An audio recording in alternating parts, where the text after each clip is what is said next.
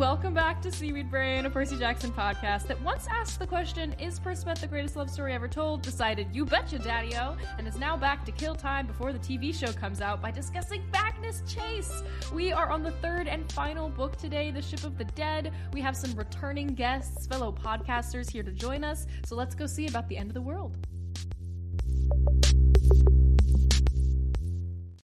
When you need mealtime inspiration, it's worth shopping Kroger, where you'll find over 30,000 mouth-watering choices that excite your inner foodie. And no matter what tasty choice you make, you'll enjoy our everyday low prices, plus extra ways to save, like digital coupons worth over $600 each week. You can also save up to $1 off per gallon at the pump with fuel points. More savings and more inspiring flavors make shopping Kroger worth it every time. Kroger, fresh for everyone. Fuel restrictions apply. Welcome back, everyone. Welcome back, listeners. Hi, Carter. Hi. Hi to our three special guests today, forming our pentagonal conversation. It's Robert from the Damn Meme Page. I make the damn memes. And we have Megan here from Monstrous Woman. Hey, everybody. I'm excited to be back for Rick's, in my opinion, best work. Wow, challenging the House of Hades, I see. Head tilt, chin tuck, aggressive blinking. I know this isn't the podcast to say that on, but... No, we welcome variety of opinions, where variety means like within like 2 degrees of our opinions. But you know, there's room. And we also have Darian from the Muses of Mythology, the podcast formerly known as the Podcast of Poseidon. Thank you so much for saying the formerly thing for me so I didn't have to. The artist formerly known as the Podcast of Poseidon. I'm going to miss it. Oh, thank you. You have to go through a rebrand as an artist. It's, Yep. It's important. We've changed our logo art a few times. Original listeners will remember the stock image of the bubble that I downloaded without paying for it. And I knew I would have to change it one day because I was worried that if this podcast ever got popular, somebody from like stock image lawyers would come find and you? Murder us. Yes. I think I screenshotted it, which is like a bad practice. Don't do that. Don't do that. I did use your current art when I was sending samples to our graphic designer with being like, we like these vibes. This is what we're going for. Yours was one of the ones. I was like, yeah, we really like this type of thing. Like, so yeah. Shout out to our friend Sammy. Aw. who did that for us. I was just with her like an hour ago. We love her. Still cool. She's not going to listen to this. Almost a registered nurse. Very busy woman. Oh, good for She's her. graduating from nursing school tomorrow. Yay! Shout We out know to so her. many essential workers. I was also just having dinner with Ola the other night, which our listeners should enjoy knowing, and Ola's girlfriend, who is also in the same kind of like 15-month accelerated nursing program. We know so many I didn't know that. essential workers. Shout out to nurses. You're better than doctors. That's true. Period. All right. I don't have any fun questions to ask anyone today. I didn't think of anything. We're old schoolers at this point. You can't ask us, oh, how do you pronounce Chiron? Do you think Percivus the greatest love story? But you can't ask us that anymore. We've been here before. That's true. We'll get to everyone's opinions about, What about... everything that's... Go. Ask it. No, this is a bit graphic, but if you had to sail into Ragnarok on a ship of the dead made out of a underrated, under-discussed body part, Please. Oh my God. what would you choose? If your ship was not the ship of toenails. Yeah, nerves. Like Nerves, the ship of Oh. nerves. Yeah. That would be so, and it would be like lighting up with like Yeah, the electricity. sparks. That is very cool. You would kill like so many marine animals. It's the end of the world. Who fucking cares? Can I do bones? There The we ship go. of bones is great. The ship of bones is also an excellent answer. Seems sturdy. You know that thing that people in The Price is Right do where they're like 450 and then the next goes like 451? I'm going to do that with Megan's answer where I'm going to say the humorous bone. Okay, from the damn meme page. I get it. Keeping it on brand. Do you have an idea, Carter? I don't know if I do. I feel like hair is a fun answer. Wouldn't you think? I guess it's magic, so that's not a concern. But It's I just... magic. We'll Yeah. figure it out. You know, like if you Hair weave seems the hair, really gross. I think shout out to Spanish Jackie from Our Flag Means Death. I'm going to go with noses. From the nose jar. The nose jar specifically. Juice from the Spanish nose jar. Jackie played famously by Leslie Jones, right? That's the right character? Yeah, Okay. All right. let's begin. So I think we've given this same disclaimer before, basically all the other episodes we've done in the series, but we're going to summarize the whole book now. The idea being that if you haven't read the book and you want to just listen to this podcast and don't care whether or not you have everything spoiled for you, this will make it a good and accessible discussion for you. If you want to go in without spoilers, you should stop listening right now. If you've already read the book, I don't know, I guess you could skip this part, but also it might be useful because a lot of stuff happens. We're going to launch into it now. Woo! We open in Charleston, the harbor in the northeastern edge of like the Boston, Cambridge area, on Magnus, Alex, as well as Percy and Annabeth, doing a training session double date, specifically preparing for a long ocean boat voyage. Percy's giving Magnus some tips. Magnus and Alex, after this training session, then go off together to Randolph's mansion, which was left to Magnus, where they find a murderous wolf that is trying to steal something from the mansion. Specifically, Randolph's cryptic notes that may or may not, it's very ambiguous at this point, but we're pretty sure, contain a plan to stop Loki. With these notes, they head back to Valhalla to pick up the Floor 19 gang and begin their voyage through the ocean to the border between, I think it's Jotunheim and Niflheim, Jotunheim. right? Jotunheim, oh, sorry, pronunciation. Hello. Jotunheim and Niflheim, the frozen hell and the giant area of the underworld. We're going off on an ocean voyage to find the ship of the dead, which Loki is on. He is gathering the forces of the undead to go off to start Ragnarok. We're going to stop him. So we're on an ocean voyage.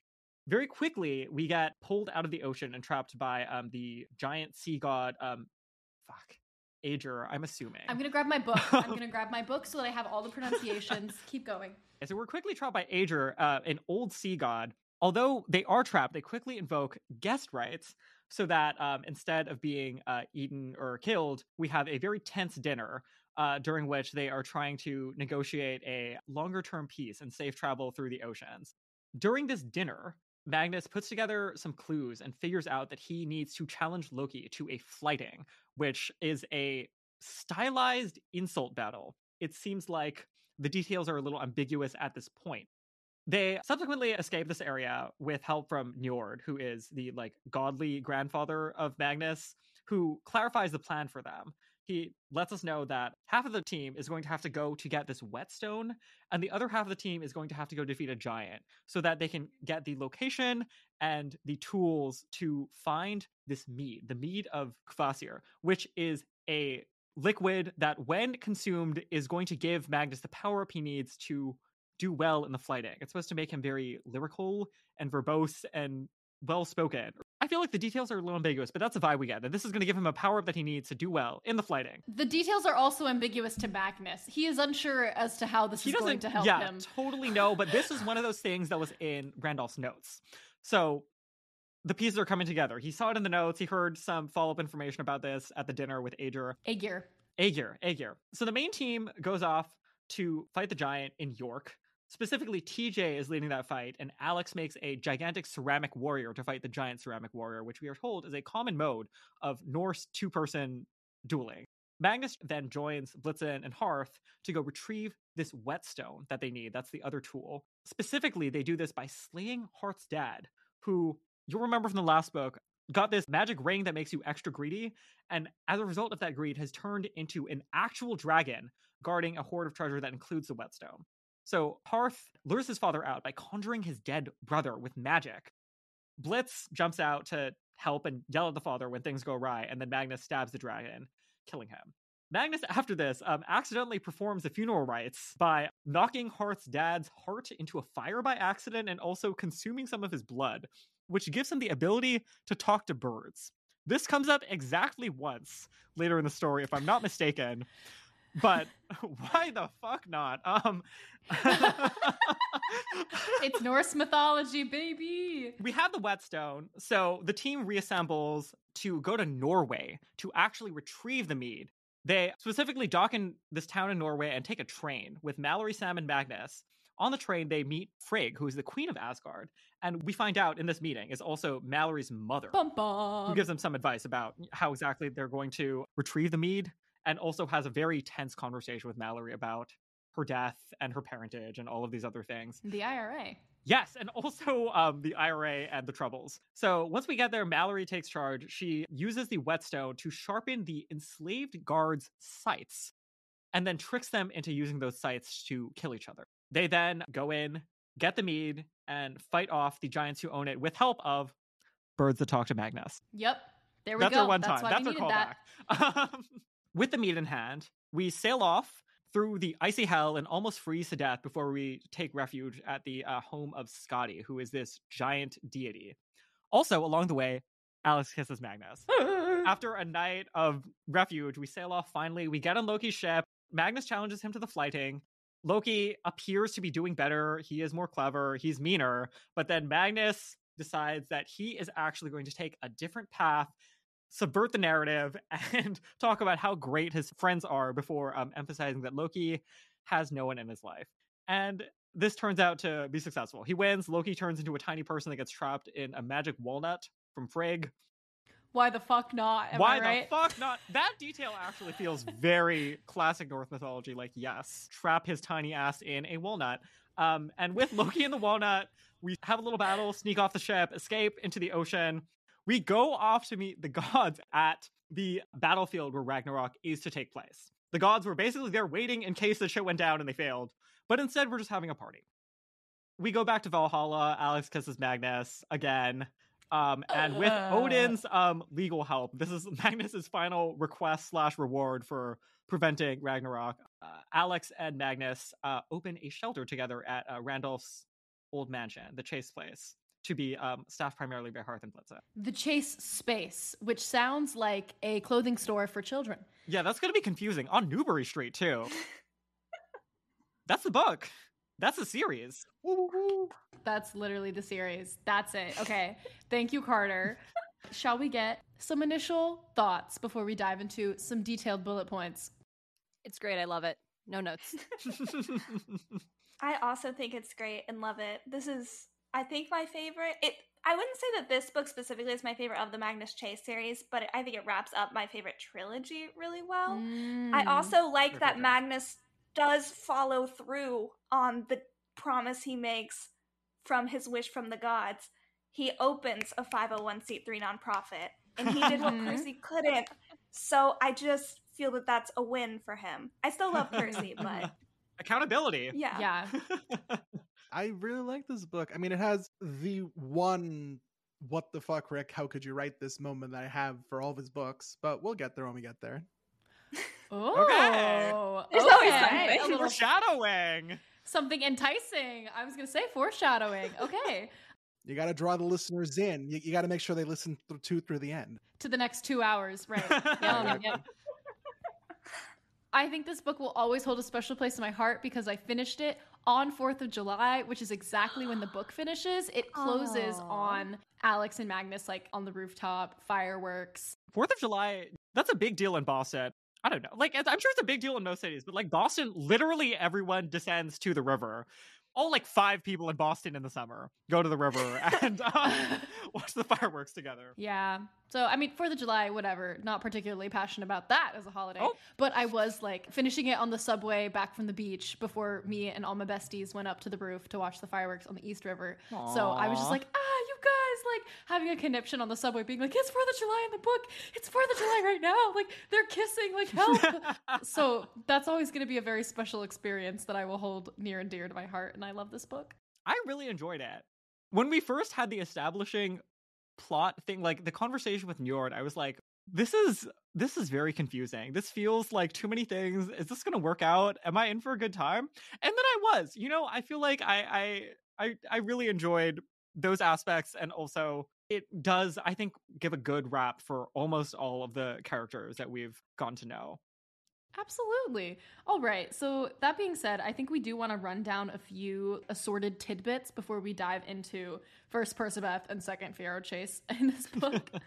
What is this first one? Oh, yeah. I was going to just mention that at the time we were recording this, Carter and I were hanging out in Boston last week. I made a little video of all of the places that we could like easily get to that we went to that are involved in these books. If you want to watch it, it's on our social media. We decided which random mansion in the Back Bay was in fact the Chase Space based on its proximity to the Leif Erikson statue, which I also wanted to mention because it's like a historical point that we completely glossed over in the first book. And then Carter and I were like trying to figure out who this person was that your professor, right, Carter, was like, oh, there's a real life person. My boss brought this up before I read the Magnus Chase books. Like early in our interactions together, my boss has 3 kids who range, I think, from middle school to like about to start college literally next week.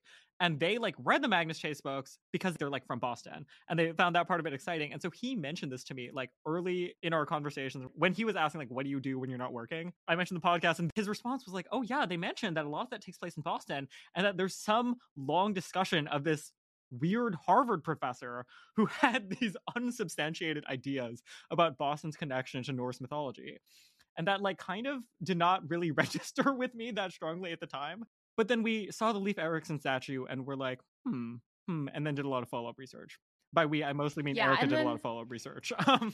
Well, I was really curious. I was like, who is the real-life professor who Randolph was based on? And then I found out that he is actually name-dropped one singular time in The Sword of Summer. And his name was, let me see if I can pronounce it right, Eben Norton Horsford.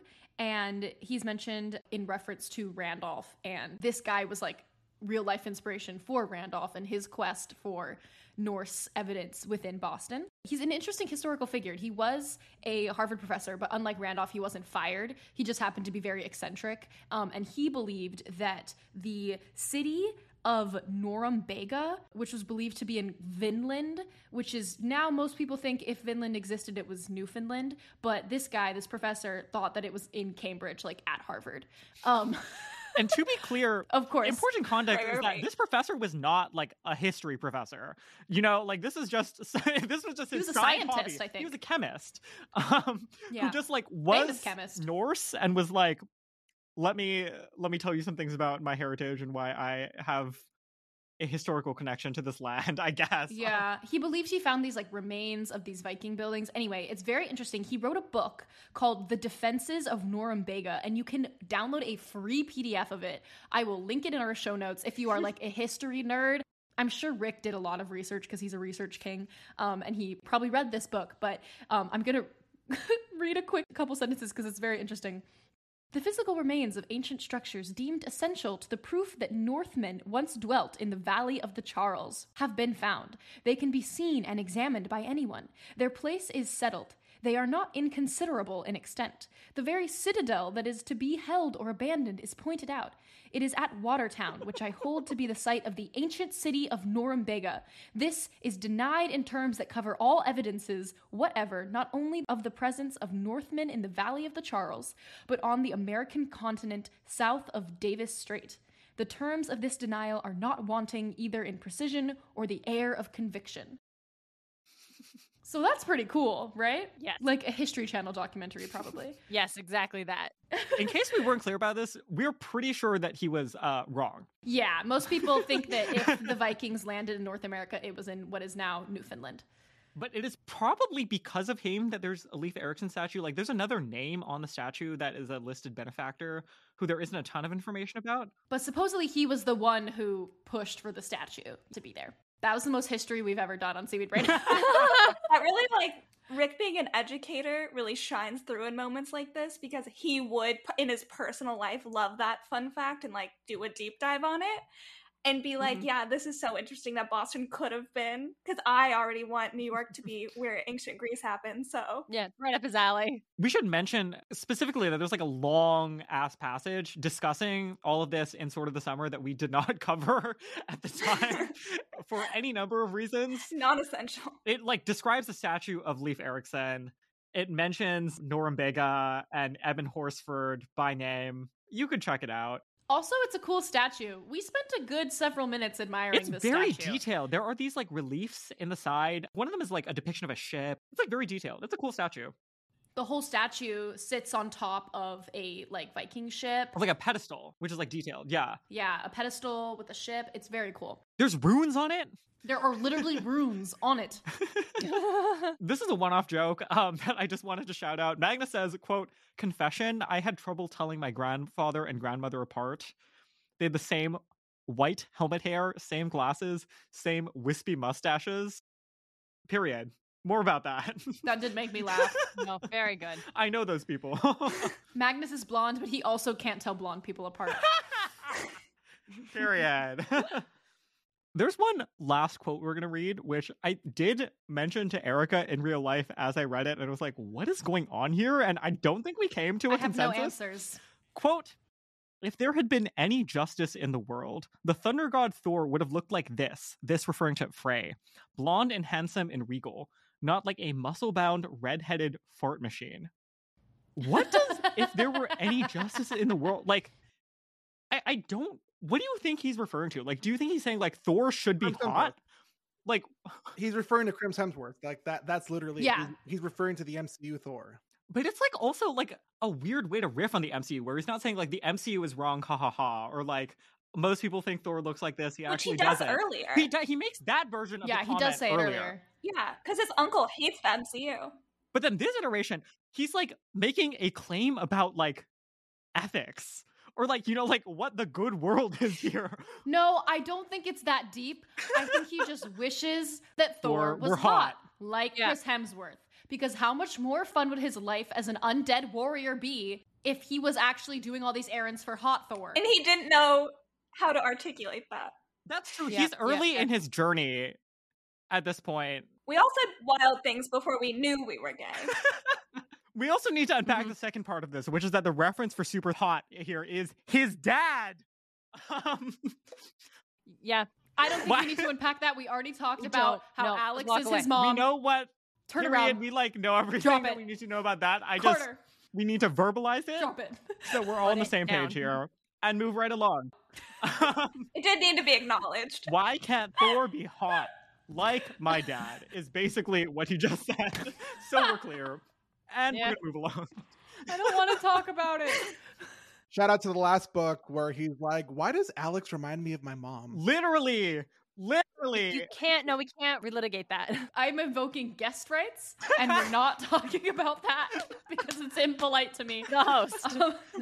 All right, we got all that out of the way so that now we can talk about Persebeth. Perfect, yep. Because Percy and Annabeth are in the first 2 chapters of this book. It's really just for a moment, but there are so many good bits. We're going to read a bunch of quotes. Who wants to be Percy? Who wants to be Annabeth? Percy. Okay, Robert's going to be Percy. Carter, would you like to assume your regular role as Annabeth, or do you want to play somebody else? No, regular role.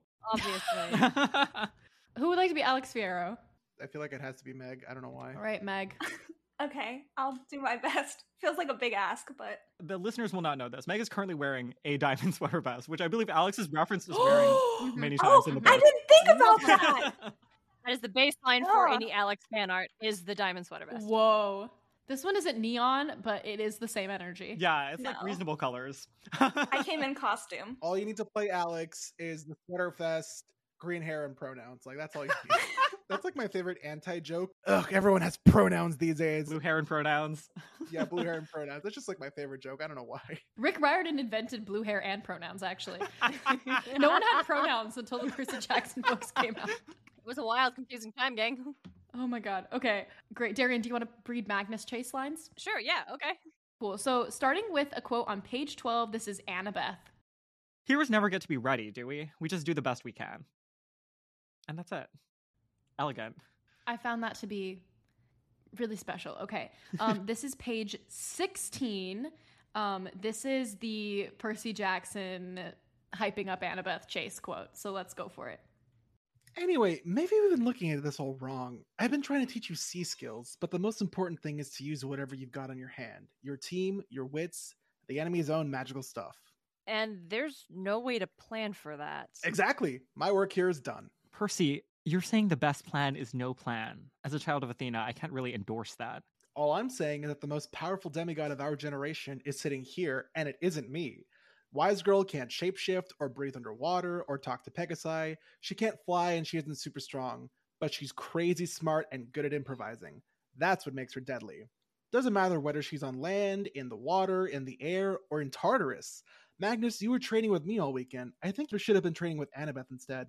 Annabeth's stormy gray eyes were hard to read. At last she said, Okay, that was sweet. Not bad, Seaweed Brain. Don't you start with that nickname too. Yeah. Listen, I know Walker's Percy, but can I put in my hat to play a Percy Jackson, please and thank you?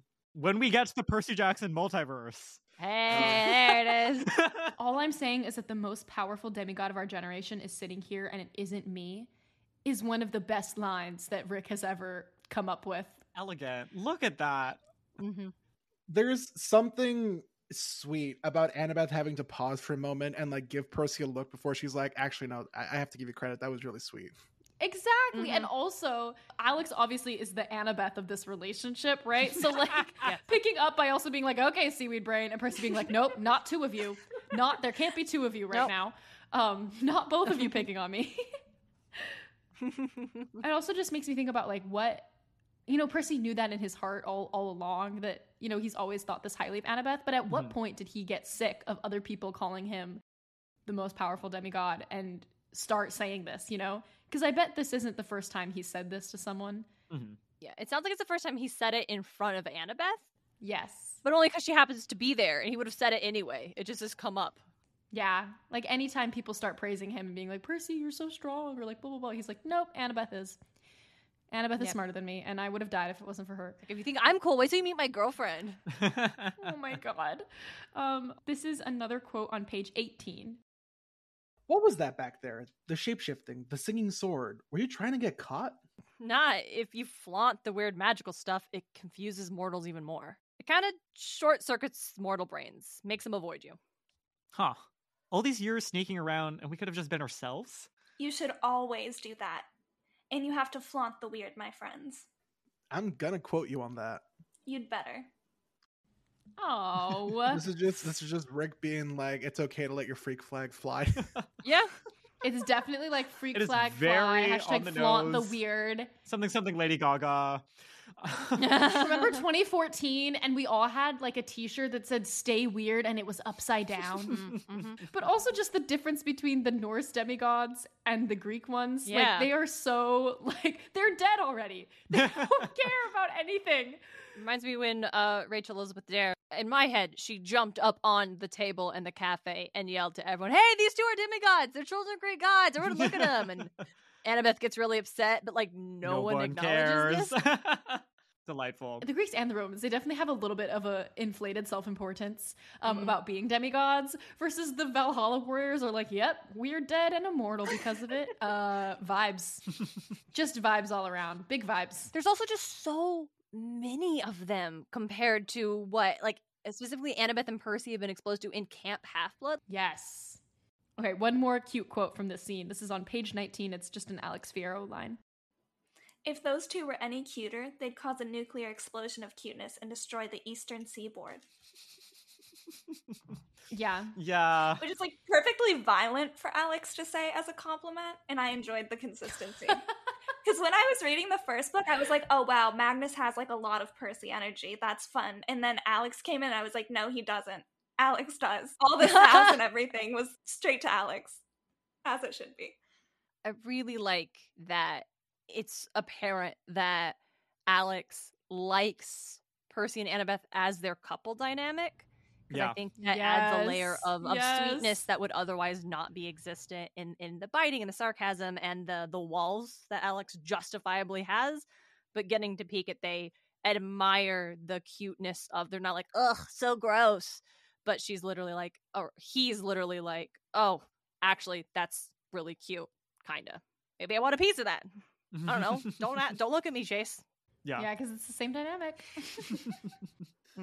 Based on this conversation, we get this running internal monologue thing that comes up a lot where Magnus is constantly, when he's thinking about stakes, mentioning Sally's coming baby as like a reason why he needs to prevent Ragnarok from coming, because he's like, there's this child on the way, and so therefore the world needs to not end. Estelle is born already.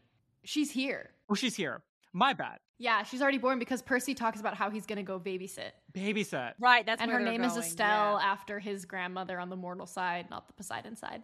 I don't know. I found those lines very, like, a little bit absurd because obviously many people would die, but also, like, very sweet. And, like, the implication of everything that he's saying is basically that, like, Percy, he is someone he considers as much family as Annabeth, I feel like, is a subtext, right? Yeah. They have a good relationship. And I think it was important for Rick to put them side by side, even though there was a way that this could have gone that would have been really lazy. But this really is, I think, a useful exercise for Rick in highlighting that they're not the same character and that there are meaningful differences and that they have a dynamic between them that is like identifiable and textured and interesting, that I think gives a lot of life and freshness to the characterizations of Magnus. Yeah, I think very specifically it juxtaposes the whole Percy's fatal flaw being protecting the ones he loves and Magnus having no family really. And yeah, he has people he loves and he has friends, but really he's the opposite. Like Percy would sacrifice the world in order to save one person who's close to him, and Magnus is constantly thinking about like the fate of the entire world and how that's who he has to save. Yeah, that's a really good point. Can I criticize Percy for a second? Always. Floor is yours. No, it's really just like, I don't think Percy, son of the sea god Jackson, who water heals and cannot hurt, should be teaching someone how to fall off a boat. I don't think Percy actually knows how to do this, because water just like cradles him in its little water Moana arms and is like, hello child, I love you so dearly. Like water doesn't hurt him. He could fall off the Empire State Building and land in a kiddie pool and be fine. Yeah, it should have been Annabeth teaching him. She actually has to be talented because she doesn't just have these powers protecting her. Percy's just skating. Percy says. Yeah, he makes the point, but Percy and Annabeth have the energy that like Annabeth eats lots of salads and like goes to the gym and like works out and like trains, and Percy doesn't take care of his body and he doesn't actually practice. He doesn't stretch. Never stretches. Never. Stretches. You've never seen it. Doesn't do a warm-up jog. No. Annabeth has a full split and Percy can't not touch his toes. That's so true. That's canon. Yeah. I think that's all we had to cover on the Percabeth cameo. Any further thoughts? Don't we have one last thing to cover, like the ending? Oh, did you want to talk about Yeah. that? Do you want to talk about that real quick? Well, I just had a question because when Annabeth shows back up at the end of the book, they're chit-chatting on the phone. Magnus makes a note that it sounds like Annabeth is in tears, like she's been crying, and he asks her if everything is okay. And she said when they got back to camp, they got some difficult news, but she's going to be okay. And at first I was like, is that just, that things are going poorly, that there's no prophecy, that, something going on with Apollo? But then I realized that we're not spoiling it. We're not going to say it, but because it hasn't happened yet. Like, we see the note. We know what's happening. Yeah. We know. They're also not at camp. They're in California. They're in that's the other key detail. Here's the thing that doesn't make sense about this is that this should take place at the end of the 5th book in Trials of Apollo, because it's been mentioned that there's an issue with communicating between demigods. Yeah. That issue isn't dealt with until later in the series. So they can't get the news until after that conflict is resolved. Yeah. I think we're doing this out of canon order, technically. I mean, like, we're doing it in release order, but like, the Trials books take, like, each one of those is like 3 days, right? So this takes place after all of them, probably, right? It does. Yeah. It after all of that, the end, presumably but it came out before the 3rd one. Yeah. Yeah. Which is weird, but whatever. I mean, the Kane Chronicles books takes place all within like the year of Heroes of Olympus too, so it's a weird timeline. We all know they don't exist in time, but they actually exist right now all the time. Yeah. Shout out to that article where Rick is like, nah, Percy's not 30. He's just always perpetually 17. Until I say so. Rick is so funny because he also, like, in some moments, he's like a good and responsible person who goes on Twitter and says things like, I create canons and that is just the text, and you read the text and we all discuss the text, and the text is for the fans. And once it is published, we are all just people reading this thing and having opinions about it. And then he will also say things like, actually, Percy is currently 17 years old. Which doesn't even make sense, having read Trials of Apollo. Just in case anyone is really confused, this is in reference to Rick's blog post for Percy's birthday, which was on August 18th, exactly a week ago from when we were recording this. And he listed out everything that Percy's friends and family got him for his birthday, and also said that Percy is perennially 17 until he decides otherwise, which confused the fandom, and there was lots of discourse about it. However, I think it's very clear. Personally, I thought it was very clear that Rick was making a specific point about saying that because Percy's going to turn 18 in the Will and Nico book, and something is going to go down. Oh, no. This is a good moment to take a break, maybe, and then when we come back, we're going to talk about everybody else. Who's not Percy and Annabeth. This is really awkward and uncomfortable because Percy and Annabeth were in 2 chapters. 30 minutes talking about just them.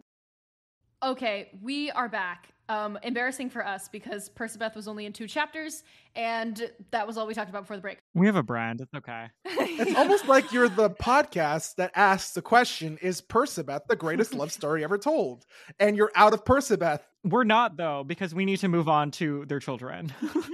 And their children are Fiyero Chase. So, nice. Like exactly. Carter mentioned in the summary, Rick does not beat around the bush. He opens up on this Percabeth and Fiyero Chase scene. They're clearly on a double date, and when this double date ends, after they're done with the training and they have lunch, Fiyero Chase heads back to the mansion, as we mentioned, and Alex is like sitting on the roof, sipping on guava juice. They're touring around the mansion. Alex is judging all of Randolph's books, and this is going to be our first quote.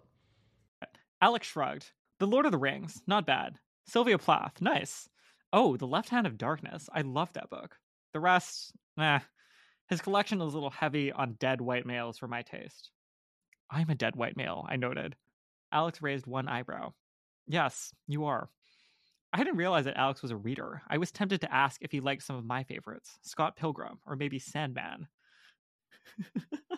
Magnus Chase has read the fucking Sandman by Neil Gaiman, that Vertigo label. Are you kidding me? I believe it and I love it. I'm here for it. I have a lot of opinions. I want to hear your opinions, Darian. Thank you so much. So I've read both the Scott Pilgrim graphic novels and the entire original run of The Sandman. Both are good in their own unique, special ways. Both deserve mention and are worthwhile for what they are. They do not deserve to be in the same sentence. Wild. Especially what comes next, because Alex considers himself fabulously weird. And later Magnus is like, well, maybe Alex would like these ones. They're fabulously weird. And I'm like, Scott Pilgrim? Fabulously weird? Honey. It's just wild to me that we're putting, in terms of weirdness, Scott Pilgrim with, and I'm sure I'm pissing a lot of people off. That's fine. No, that's fine. I am pro pissing off Scott Pilgrim fans. Go harder. That movie is a craft. In craft, it is excellent, but it is a disaster. Part 2 of the Fiyero Chase discussion. We need to talk about Alex cutting Magnus's hair. We've briefly mentioned it before, but this is extremely important. I'm going to read a quote. Every time it started to grow out, Alex hacked it off again, leaving my bangs just long enough to fall in my eyes. The back chopped to collar level. I was used to my hair being much wilder and more wiry, but Alex took such glee in murdering my blonde locks, it was impossible to tell him no. Aww. It's perfect, Alex said. Now you at least look like you're groomed, but your face is still obscured. And I don't know what is queer about that except for everything. Everything about that. Cutting your partner's hair. Cutting your partner's hair is like one of the most intimate things you can do. And I feel like it is queer because in relationships with 2 heterosexual people of different genders, I feel like most of the time the hair cutting would not be very good. Do we not feel this way? Like, that's fair. That's true. You would not have the necessary knowledge in most cases, I feel, to do a good job and therefore for it to be a fun and intimate experience for both people. In this situation, I know that Alex has a specific vision for what Magnus's hair needs to look like and is just executing so that she is looking at what she wants to look at. And power to her for that. I'm just imagining the reason Magnus has like enough bangs to cover his face, and this is just like little like gay fanfic writer in me. It's so Alex can like part the hair away to like reveal Magnus's face. Aww. You have to be able to play with the hair still. I have lost interest in potential romantic partners because they decided they were going to get a really short haircut, and I was like, ooh, guess who's not cute anymore? Period. Period. Every time. Oh God, it really does. Absolutely right. It's like very helpful though. Doesn't it like some of the most cathartic experiences in life have been like seeing someone that you were into and being like, oh no, that haircut truly, it rescues you sometimes. Yes, it liberates you. When Logan Lerman got a buzz cut, it saved my life. It helps me move on. Yet you still have a Percy Jackson podcast. No. Shh. We're on Magnus Chase now. This is a Magnus Chase podcast. Let's do a few more comments. Alex does sign to Magnus at one point that his fly is open. Adorable. It's during a very high pressure moment and it is alive. Yes. Magnus also in his internal monologue at one point wonders what Alex's feet look like, and that is 100% real in the text, because some people are early in their journeys and also have no class. These are inside thoughts. They're inside thoughts. I wonder if Alex's feet were as well groomed as Njord's. What a stupid thing to wonder about. Girl! Look, he doesn't say it out loud, so... He doesn't say it out loud, and also he's kind of like, oh, what? That's kind of funny. Why did I think about that? And then immediately suppresses it. Yes, as he should. Like, honestly. As we will. We're going to move on. We have nothing more to say about Alex Guerra's feet. Move on to the pottery. Let's go, pottery. I'm invoking guest rights. Okay, next quote. Even that little bit of consideration from Alex, the idea that my death might be slightly disagreeable to her, gave me that warm and fuzzy feeling. Yeesh, I was pathetic. My man's is down catastrophic. Yeah. I have forgotten that they're not together already in this book, because they might as well be. Oh my god. Down in the depths of Tartarus he is. I remember finishing Hammer of Thor. I'm like, wait, what? Aren't Alex and Magnus supposed to get it? You're telling me I have to wait a whole nother book? What? They might as well be Yeah, together. it's partially like Alex knowing that they're doing something, but Magnus needing to be directly told, and we just get Magnus's POV. So it's not until he works up the courage over 3 books to ask for her to be like, yeah, what do you think has been happening the whole time I've known you? Except she doesn't do that. She does the opposite of that, which is, what are you talking about? No, I need space. I need to think. Don't talk to me for a while. And well, she still has trauma. Flirting from above. I actually have a huge problem with the Alex and Magnus relationship that I would like to present, so you can tell me, you can use your smart, intelligent picture putting things together to tell me, no, get rid of that, because I do like them as a couple. But for me, it is somewhat distressing to have the character dynamic of one character who is trying to be as honest as he can with his feelings, trying to shoot straight, trying to like have that communication, even though he's not really sure of himself, but he wants to like have that. And the other character regularly shut that down, but then go and do things like, I kissed you. Now I'm going to make fun of you for wanting to sit by me. I'm admiring you. No, you want to talk to me about the kiss? You just declared your undying love for me? That's too much too soon. I'm not going to give you any space to talk, and I'm not going to let you say anything at all. I'm going to talk really fast, and I'm going to dismiss you. Oh, we kiss again. I still have to think about it. Bye. While knowing that, well, Magnus is into me. He's going to wait. I can do whatever I want, and I'll just deal with that when I feel ready, and not ever actually get to do that for Magnus. Like, knowing the person is always going to be there and getting to treat them how you want while you're working that out, but not giving them any sort of like insight into how you're doing. Tell me I'm wrong. Tell me why I'm wrong. Magnus is a dumb boy, so we can treat him however we want. I think that this is like a very valid critique, and that like there's no, I don't say obligation. I feel like if anyone else were in Magnus's position, they would rightly be like, oh, this is not worth it. I am irritated with this person. I need to just sit them down and ask clearly what is going on and communicate to them that I'm like distressed about this. And I feel like if Magnus actually were like, I like you, he's I'm not. upset Yes, about this is a good this. point. Can you clear things up for me? I think Alex would probably flip on it. But I do also feel like flirting from above is both a useful frame for this and also a little bit fraught, because my read of this is that Alex is like maybe 90% certainty that Magnus is really, really into her. And then like that last 10% is like a very, very substantial, like learned response of like fear. And probably like, given that this person is like 16 years old and like has had a rough life, and like we are not entirely sure what year this actually takes place in like real life years or whatever, but like I think that is like right for someone with the gender identity situation that Alex has, and probably like the common misunderstandings of that go along with that, to like be as a default very defensive and to take a lot of well needed enjoyment of the situation that, you know, like he finds himself in, where like he knows that Magnus is interested most of the time, but also can have that like last stopgap of defense to be like, this feels safe for me, and I'm like learning how to like actually accept and understand what it looks like to have someone really actually be into me. This relationship is on Alex's terms for now. Yeah. Like Alex is the one setting the boundaries. Alex is the one saying like, come closer and now you stop. And that's probably very empowering. Something trans wrongs, something. Yeah. There was like an art museum wall somewhere in Boston that I saw. It was like people's manifestations. And one of them was like, I want every trans person to be way meaner than they currently are. And I agree with that. And that is the energy that I'm bringing to blessing Alex's flirting from above in this context. Also, I think it's important that it's not, I mean, we obviously don't know what their relationship dynamic is post-kiss because the series ends there, but this doesn't take place over that long a period of time. Mm-hmm. How much time is in between this book and the last? Like, not very long at all, right? Like a week? A few months at most. So they haven't known each other for that long. Yeah. So this little dynamic of Alex, like, messing with Magnus a bit is not, like, a long-term situation, you know? Yeah. Mm-hmm. In which they aren't having, like, honest and open communication. Yeah. I think we would hope that once they get into this relationship together that there is still this like playful, flirty, I'm going to mess with you dynamic while also having an open line of communication and being honest and vulnerable with each other. Yes. Yeah, you should be nice to your friends and partners.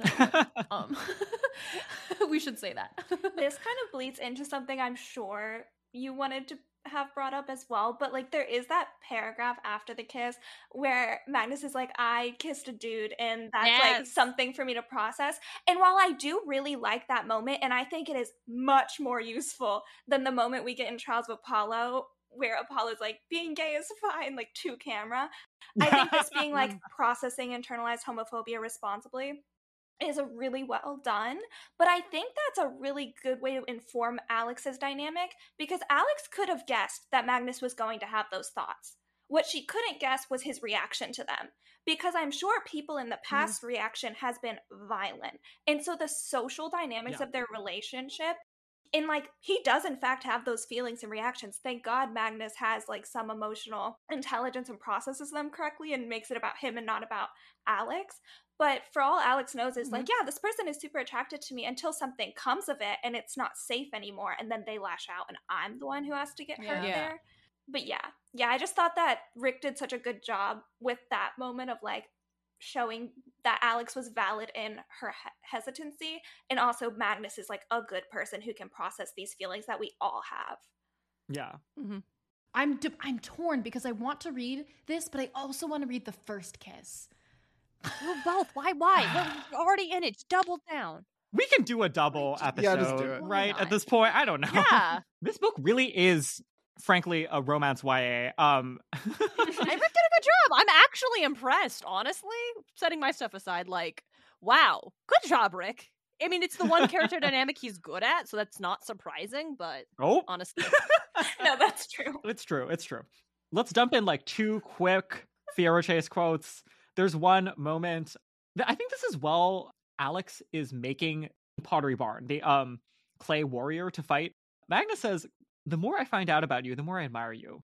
Alex, her expression was a mix of amusement and exasperation, like I was a cute puppy that had just peed on the carpet. That is amazing, right? That's their exact dynamic. And like Rick has been in love, and like Becky has looked at Rick like that. Like, you don't make that up. That is an observational. He knows that feeling. It's perfect. It's perfect for Magnus to be saying this and to have this as the internal monologue. Like, we as a third party viewer would probably be like, oh, Alex is also into Magnus, but also Magnus is pathetic, and we love it. Robert, I got a vibe that maybe you disagree. Oh no, I was gonna say my least favorite thing about the Trials of Apollo books and also the Magnus Chase books is, for some reason, this is when Rick entered, I guess what I would call his piss era, where he keeps talking about characters either metaphorically or literally pissing themselves. Yes, it's just period. Wow. Yeah, especially in these books, it's like, no, I don't like that. Please stop. He was like, okay, I gotta find some new things that are funny to kids. Farts? Okay, farts are done to death. What about peeing yourself? Yeah, no, exactly that. It is still middle grade at the end of the day. It is still middle grade. Even though I swear to God, Magnus Chase is YA. Period. Full stop. You cannot convince me otherwise. Hearth? Oh, Hearth. The characters are too old for middle grade.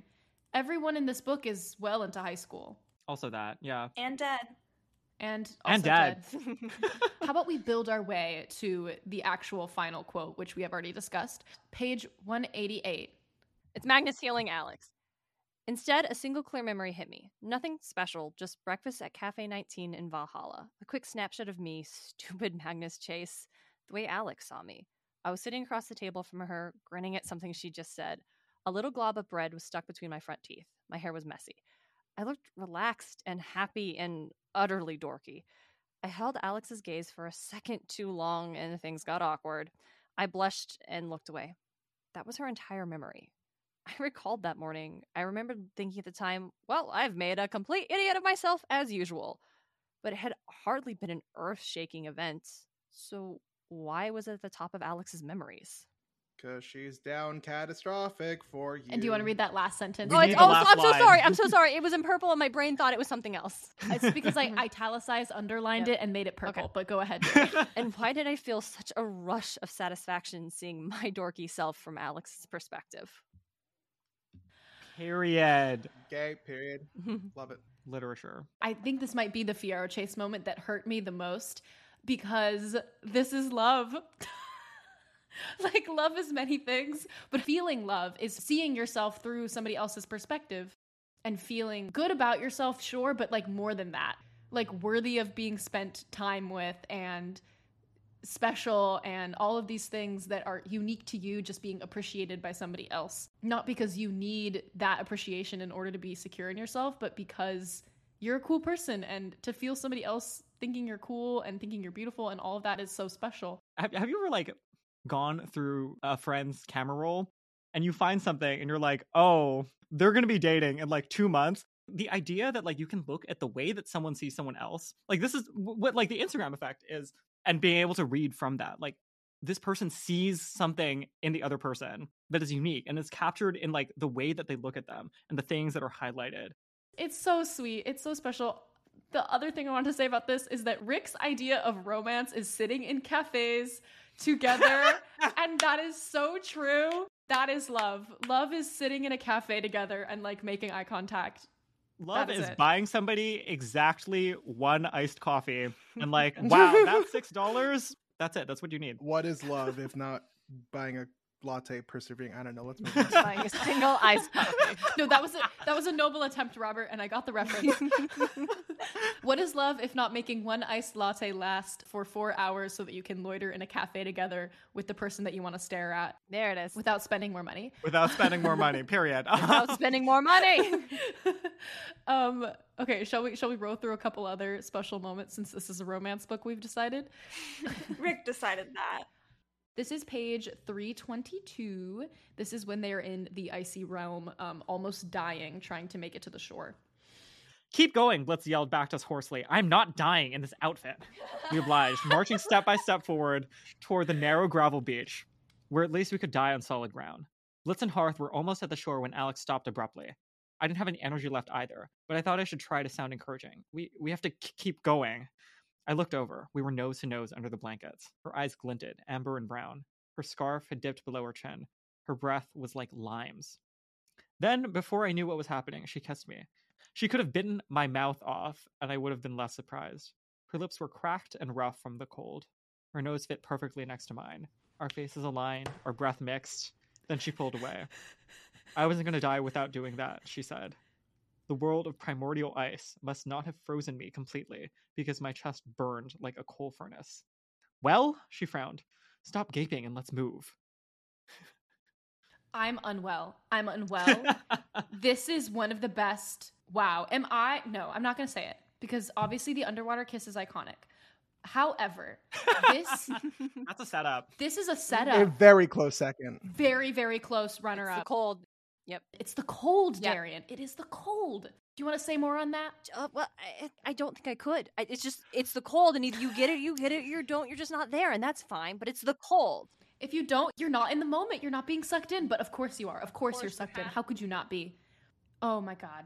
To quote 10-year-old Carter, let's all huddle together. Hey. No, please quote 10-year-old Carter. God, you're so old. Okay, would have been 12 and 11. Let's not. Our birthdays are like a few months apart. Whatever. Yeah, I guess they are. No, elderly. Let's all huddle together like emperor penguins. Like emperor penguins. It was a cold night. It was a cold night. We were at camp. Very on brand. Very on brand. I've never forgotten. So that was like 100 pages ago. That was almost 100 pages ago, and they haven't talked about it since. And then we get to almost the very end of the book. This is in Magnus's room back at Hotel Valhalla. You might want to close that door before you start changing. I turned. Alex leaned against the door frame, his arms crossed over his chainmail sweater vest, his pink glasses low on his nose. He shook his head in disbelief. Did you lose a mud wrestling contest? I looked down. It's chocolate. Okay, I'm not going to ask. How was Ide? Alex shrugged. Fine, I guess. A lot of happy people partying, lots of food and music, relatives hugging each other. Not really my scene. Right. I left Sam and Amir in good company with their whole families. They looked... happy doesn't cover it. Delighted? Ecstatic? Head over heels? I suggested. Over the moon. Alex met my eyes. Yeah. That works. Drip. Drip. Chocolate dribbled from my fingertips in a completely suave and attractive way. So anyway, Alex said, I was thinking about your proposal. My throat constricted. I wondered if I had a chocolate allergy I didn't know about and I was dying in a new and interesting manner. My what? I squeaked. About the mansion, he clarified. What did you think I meant? No, of course, the proposal about the mansion, absolutely. I guess I'm in, he said. When do we start? Oh, great. Tomorrow we can do the initial walkthrough. I'll get the keys. Then we wait for the lawyers to do their thing. Maybe a couple of weeks? Perfect. Now go take a shower. You're disgusting. I'll see you at breakfast. Okay.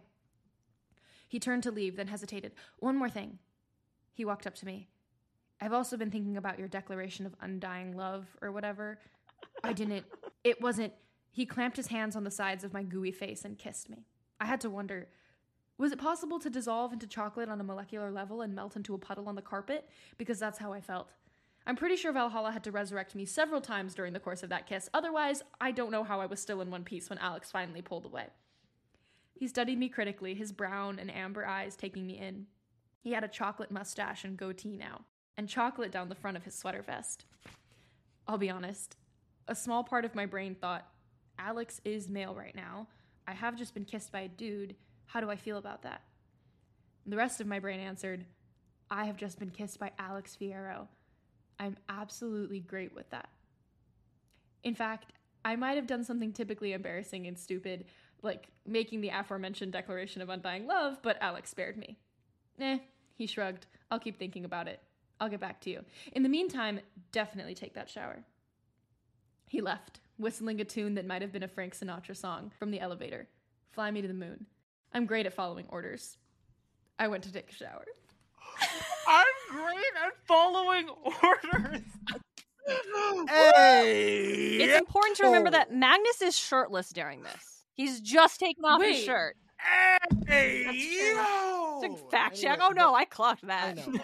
Yeah. Anyway, for some reason, I don't know why this went through my brain, but when Alex points out that Magnus has like brown sludge on him, he is shirtless, yes, and Magnus responds with "It's chocolate." It reminded me of the scene from the first Spider-Man Raimi movie where Mary Jane is like, "You look taller," and Peter's like, "I hunch." Just that same sort of awkward monotone of like, "Oh, a person I like is talking to me in a positive manner." I have to respond. Oh, this is good writing. Yeah, this is YA. This is YA. Yeah, that's fair. I died several times and was resurrected in the course of that kiss. Very good. How dare Rick? So I think it's Underwater Kiss. I think it's Cold Kiss second place, and then I would think it's this kiss third place. Yeah, because what else is there? Battle of the Labyrinth, Annabeth kissing Percy, fourth That's place. that's That's fourth far place. fourth for Yeah. me, but you're right. I like Magnus's inner monologue of this kiss better than his other one, though. I agree. Yes, I it's agree. a lot more. Yeah. I actually would put this at 2. The setting, I Maybe. agree, is not as exciting, but they Yeah. get to like process it. Also, Alex humming Over the Moon as like, I'm not gonna verbally Yes, tell you everything I that's want to hear, right. but I'm gonna walk away telling it to you. Yes. And you just have to be observant enough. Is so good. After the whole over the moon thing. So good. Maybe the AC is really low in the hotel room and it's also cold. We have to shout out one last little moment. It's not a high point in their relationship, but it is when one of the chapters ends with somebody commenting on the fruity edge in a mead. And that is interrupted by someone standing up and screaming, Magnus Chase, it's you. The next chapter opens with Magnus saying, quote, typical. Somebody says Fruity Edge and immediately my name comes to mind. Come on, people. A little respect. How could Rick do this? So good. Like, Rick. Okay, wait. Rick. This is so gay that it is homophobic. Like, Rick. That reads like Magnus is like, yeah, so I'm Fruity. So what? Put some respect to my name. I read it as like Magnus needs a few more years to be like, okay, I'm not just like into somebody who is gender fluid. I'm also like Fruity, and that's what this means. Yeah. But the tone is perfectly pitched to make this joke very enjoyable, and we can both laugh at and with Magnus in this moment. And that's beautiful. Extreme highlight from the series is the Fruity Edge moment. I remember reading that and like screaming out loud and being like, the what? Especially because it ends in chapter 9 and you're like, wow, that joke was for me. That was for me. I'm just a fun, intelligent, queer reader who like knows things about the double entendre of the word fruity, and then you turn the page and you're like, no, we're gonna beat this shit into the ground because it is funny. It's also the same energy as all of the campers being like, finally, when Percy and Annabeth kiss and then carrying them into the lake. Yeah. You know? It's like this group energy of like, we know what's going on here, even if you don't. Obviously, Magnus is gay. Well, remember the second book, I think it was Halfborn was like, it's okay if you stare at Alex to Magnus, like while they're eating dinner. And Magnus is like, what? No, I didn't. I wasn't. And Rick is like, no, everybody knew before Magnus. But whose Tumblr did Rick stalk so that he could get the information to make that joke? Like, doesn't sound like something That's that like a middle-aged white straight man wrote. Like, no. Rick is never revealing his secret Tumblr username. That information will be deleted before they lower him into the ground. Let's all know that. We will never. It's the secret letter to Becky that's in the safe deposit box that she has a secret code to in her necklace. It's similar to when Alex is like, dead white guys, and it's like, Rick, how did you know to make that joke? Where did you hear that? Ooh, can I take over backstories of Floor 19 when we get there? Because this is the part where I have my biggest gripe. Okay, yeah, we're going to quickly cover some of the backstories of the Floor 19 characters that we finally get in this novel, starting with whoever Robert wants to talk about. We have Gunderson, whose main thing is he left home to explore and then he died. Whatever, who cares? Then we have Mallory, who sets off a fucking car bomb before Bloody Friday, and that's also bad. But my main problem, the thing I never see anyone call out Rick for, is TJ, Thomas Jefferson Jr., describes how he dies. He essentially accepted a challenge from a Confederate soldier who had challenged him to a fight.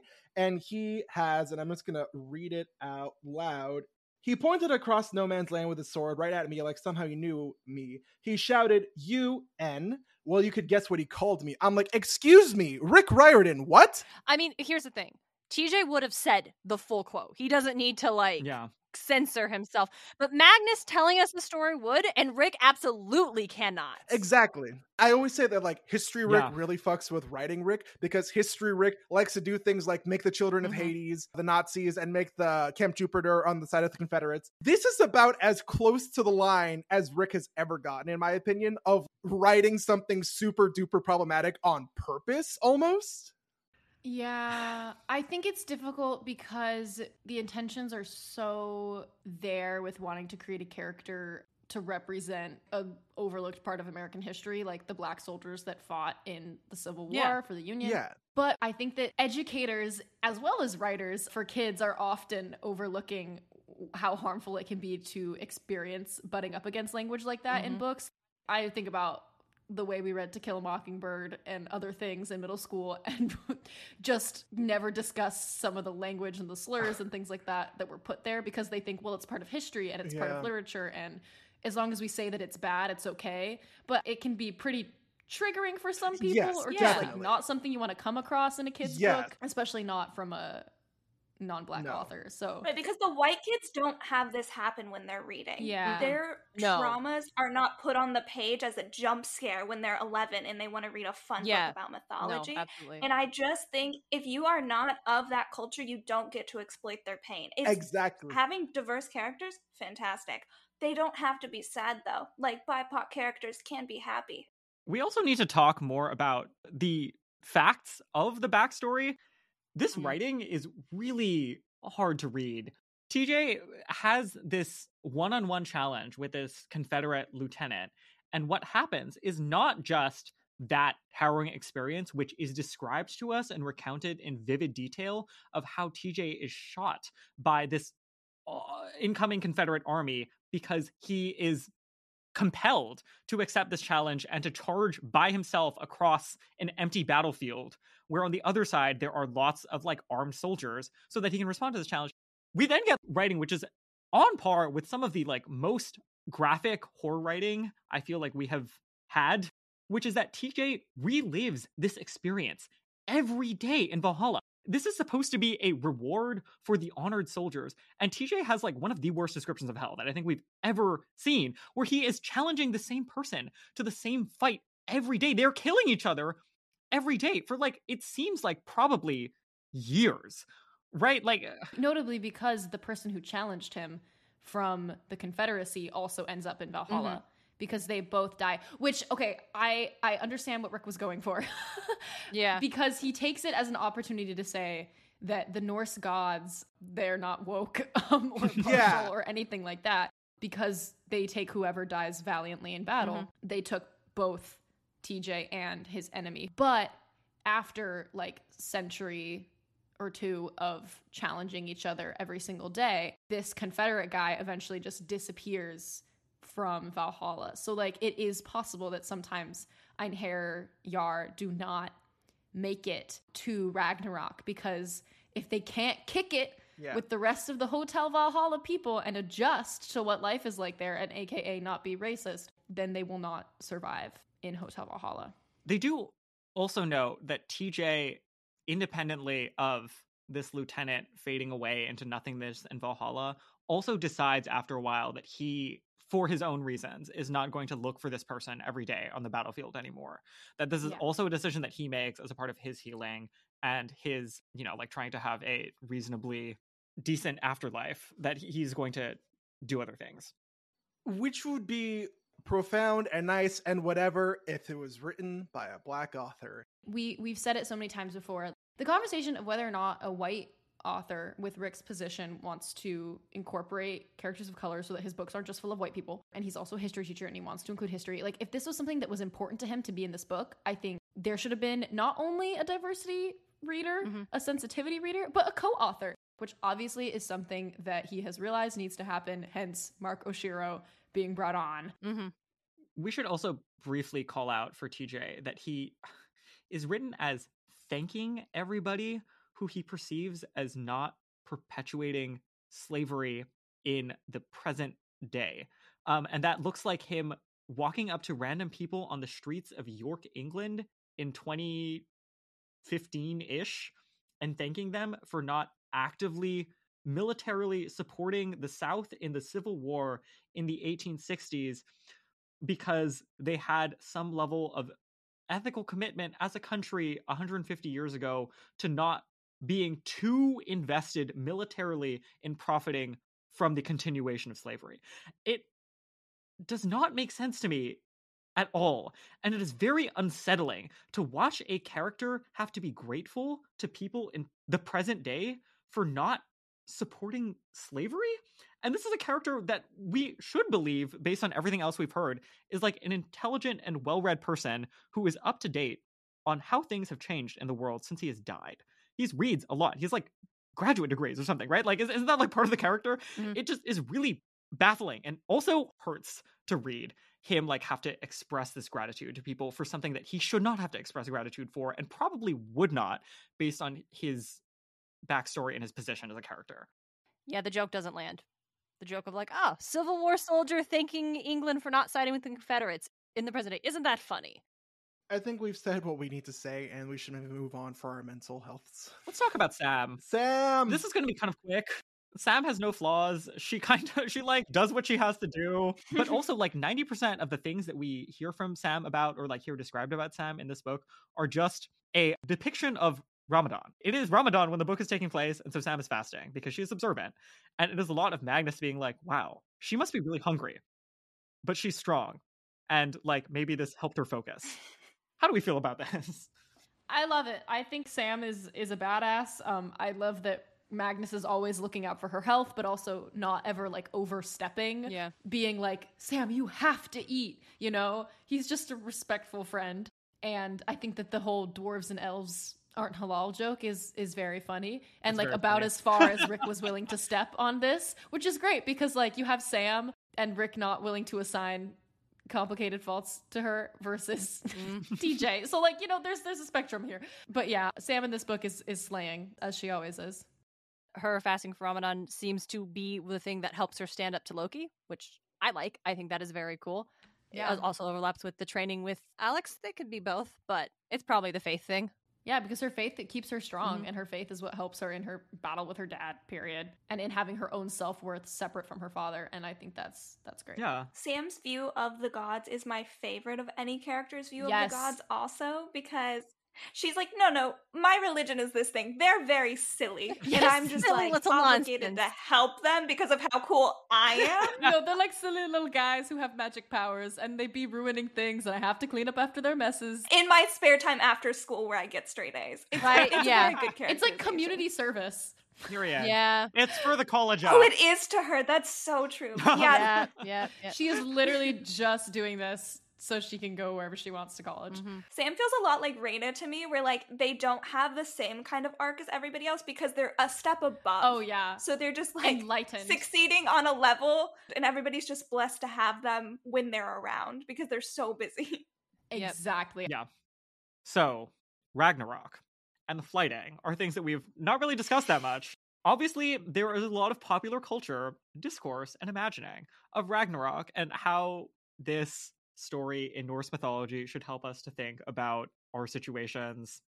How do we feel that this is handled, interpreted, depicted in this book? All I can imagine is the cabinet battle from Hamilton. I'm not the right person to ask. I do think it's very funny that Rick positions it like Magnus isn't going to go low, like he's going to love his friends and that's how he's going to defeat Loki. But really, he's just telling Loki that he's alone forever. Yep. And that's not Exactly. a higher road. That's a good burn. Like, that's just funny to me that Rick's like, we're going to teach kids to always use kind words, but really Magnus is just going to tell Loki that he will like die alone because he's miserable. That is every single time that the power of friendship is invoked. Yeah. The power of friendship is invoked to prove to the villain that they you have are no power of alone. friendship, that they are in fact alone, Yeah. and they will be trapped alone inside of a walnut. Yeah. Which is the ending of It Chapter 2 also. Also, Yababa, like, Yababa, you have no friends. Yababa, your sister hates you. Yababa, your baby hates you and wants to live with us. You are now trapped in a walnut. Literally, it's the same as Your Baby Hates You. It is the same scene. This is my favorite line from Loki, where Magnus is trying to insult him. This is on 367, and Magnus says, "You're evil."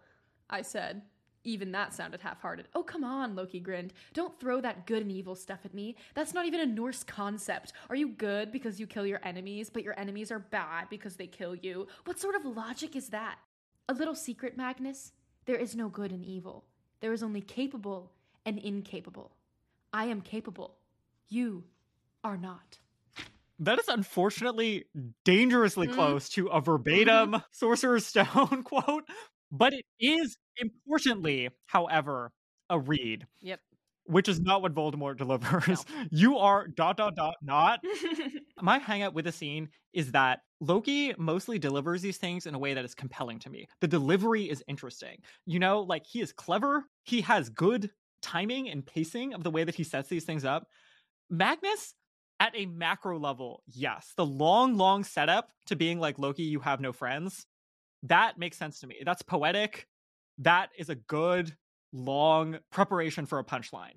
I like that. The actual word by word, sentence by sentence delivery that Magnus gives, I cannot tell if Rick is supposed to be writing something to us that is like inspired poetry coming out of Magnus's mouth, because that is not what I'm getting. Darian, you want to go ahead and read your quote? Yeah, so it's following Loki just crushing Magnus, and Magnus trying to figure out what am I supposed to do, and he looks at, hey, what's the name of Loki's wife, gang? Sigun. Sigun. So we see Sigun and is thinking about, like, there's something about this. She's Loki's wife. She's always been there, but I swear I got the feeling that she's been, like, kind of secretly helping us. Why would she do that unless Loki can't actually trust anyone, basically? And that's when he really starts to put it together. But what got me was, like, this one paragraph. A flighting was supposed to cut people down to size, to insult them into nothingness. But I was a healer. I didn't cut people, I put them back together. I couldn't play by Loki's rules and hope to win. I had to play by my rules. I took a deep breath. Let me tell you about Mallory Keene.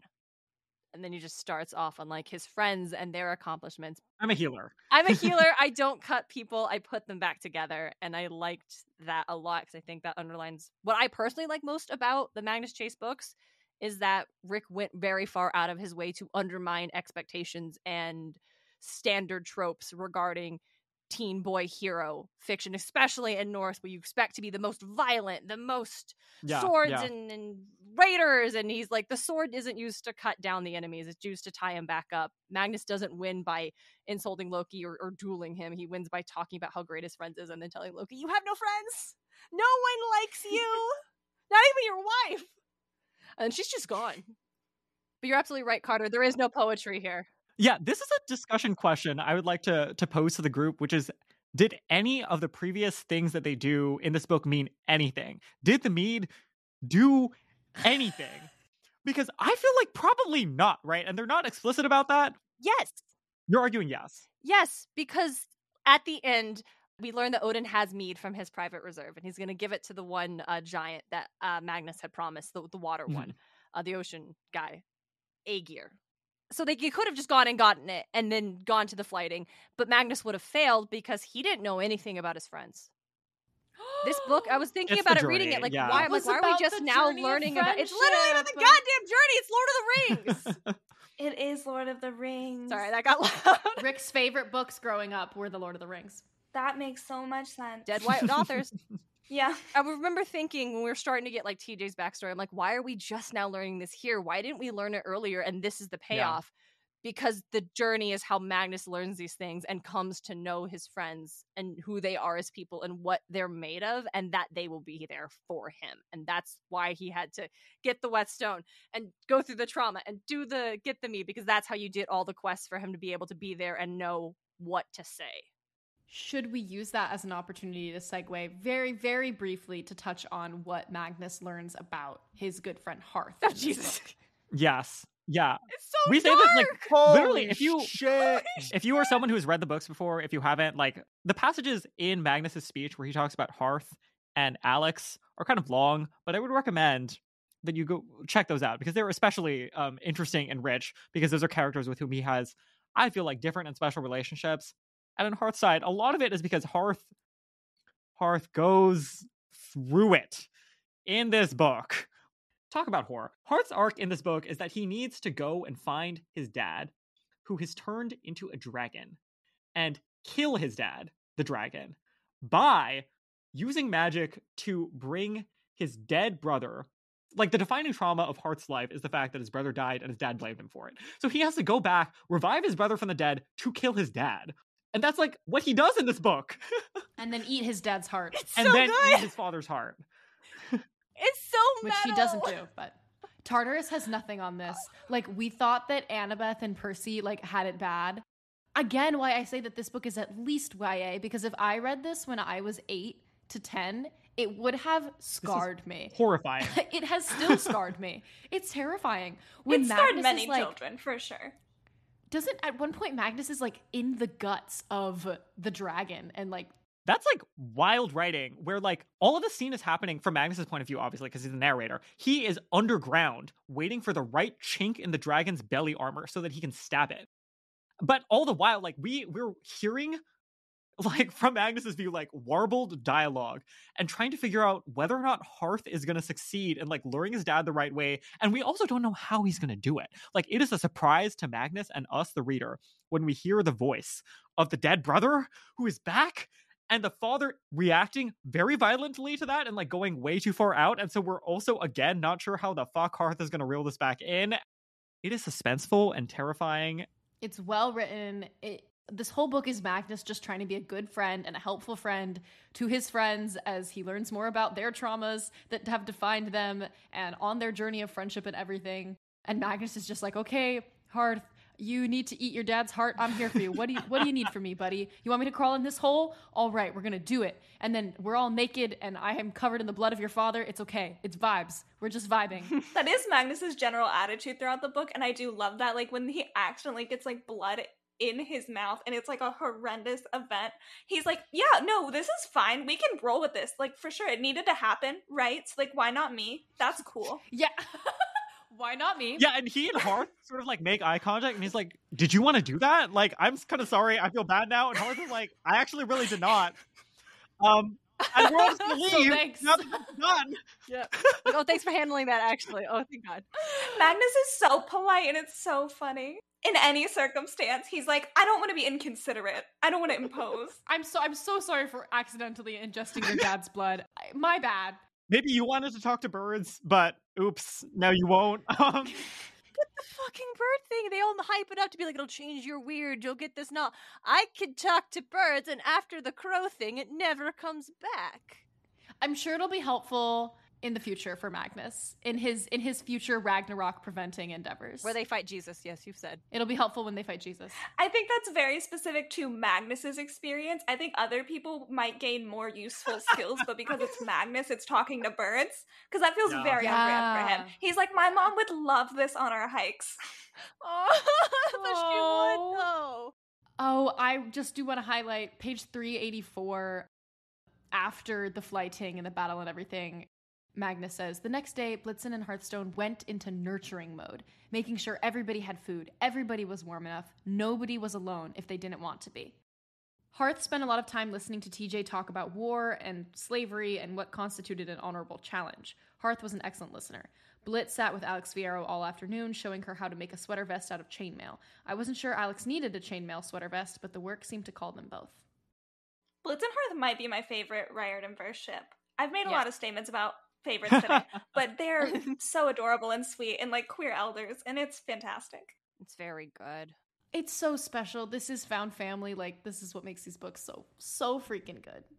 I think that is closing us off on our main discussion points. And I'm also sure that we didn't cover everything. I have maybe an idea that we'll do an episode on 9 from the 9 worlds, and we can cover anything that we've missed. If you have any specific thoughts that we didn't get to, feel free to send us a voice memo on Anchor or on Instagram or something, or just send us a message and we'll try to cover it then. But for now, we will close off with some words from Magnus at the very end of this book. Alex reached over and took my hand. She hadn't done that since we were marching invisibly towards the ship of the dead. I didn't question the gesture. I didn't take it for granted. I decided just to enjoy it. You have to do that with Alex. She's all about change. Moments don't last. You've got to enjoy each one for what it is. This is good, she said. I didn't know if she meant what we'd accomplished with Chase Base or the fireworks or holding hands, but I agreed. Yeah, it is. The world will end. The big picture cannot be changed, but in the meantime, as Loki once said, we can choose to alter the details. That is how we take control of our destiny. Sometimes, even Loki can be right. So, thank you all for joining us today. We had a lot to talk about. It's been such a fun time talking about these Magnus Chase books. They are so special to us, and we'll talk about them more. This won't be the end. Can we get some social media handles and some promotions from you guys? Megan, do you want to go first? Sure. I am half of the Monstrous Woman podcast. So we're a feminist media podcast, and we talk about different series and the women's representation in them. We just finished Harry Potter, and we're moving into fairy tales. So I think by the time this goes out, we'll have something out on that. And you can find us pretty much everywhere at the Monstrous Woman pod. And then I'm also an author, and so if you want to pay attention to me writing books, you can follow my Instagram. It's Megan Peterson Writes. Woohoo! Darren? Yeah. As stated at the top, I am the co-host of Muses of Mythology, formerly Podcast of Poseidon. We explore how ancient myths become modern pop culture through the lens of the Percy Jackson series. My co-host and brother DJ and I are currently going through the myths that appear in the Battle of the Labyrinth. You can find that at Muses of Mythology, wherever you get your podcasts, or on socials at Muses of Myth. If you want to see me climb cool rocks, you can follow my personal Instagram at Darian Smart. I also co-host a brand new podcast with Robert over here about Kim Possible called That's the Sitch. That's up. That's got episodes. Check that out. Woohoo. Robert? So yeah, that's the Sitch, new podcast. If you want to find me on the internet, most of us are also in a podcast called Entering Storybrooke, where we talk about the decade-old edgy fairy tale show Once Upon a Time. We just wrapped up season 1, which is fucking crazy. If you want to find me on the internet in the Percy Jackson verse, I am the Damn Meme page. Damn is spelled D-A-M on Instagram, Twitter, and TikTok. Do not yell at me to upload to the TikTok because I keep forgetting. Thank you very much. All right. Thank you all for being here. We are going to be heading into 3 straight episodes of Trials of Apollo now, so please pray for us. We will see you there. And just remember, it's all in service of being prepared for the Nico and Will book to come out. This is our end game. We'll see you then. Bye all. Bye.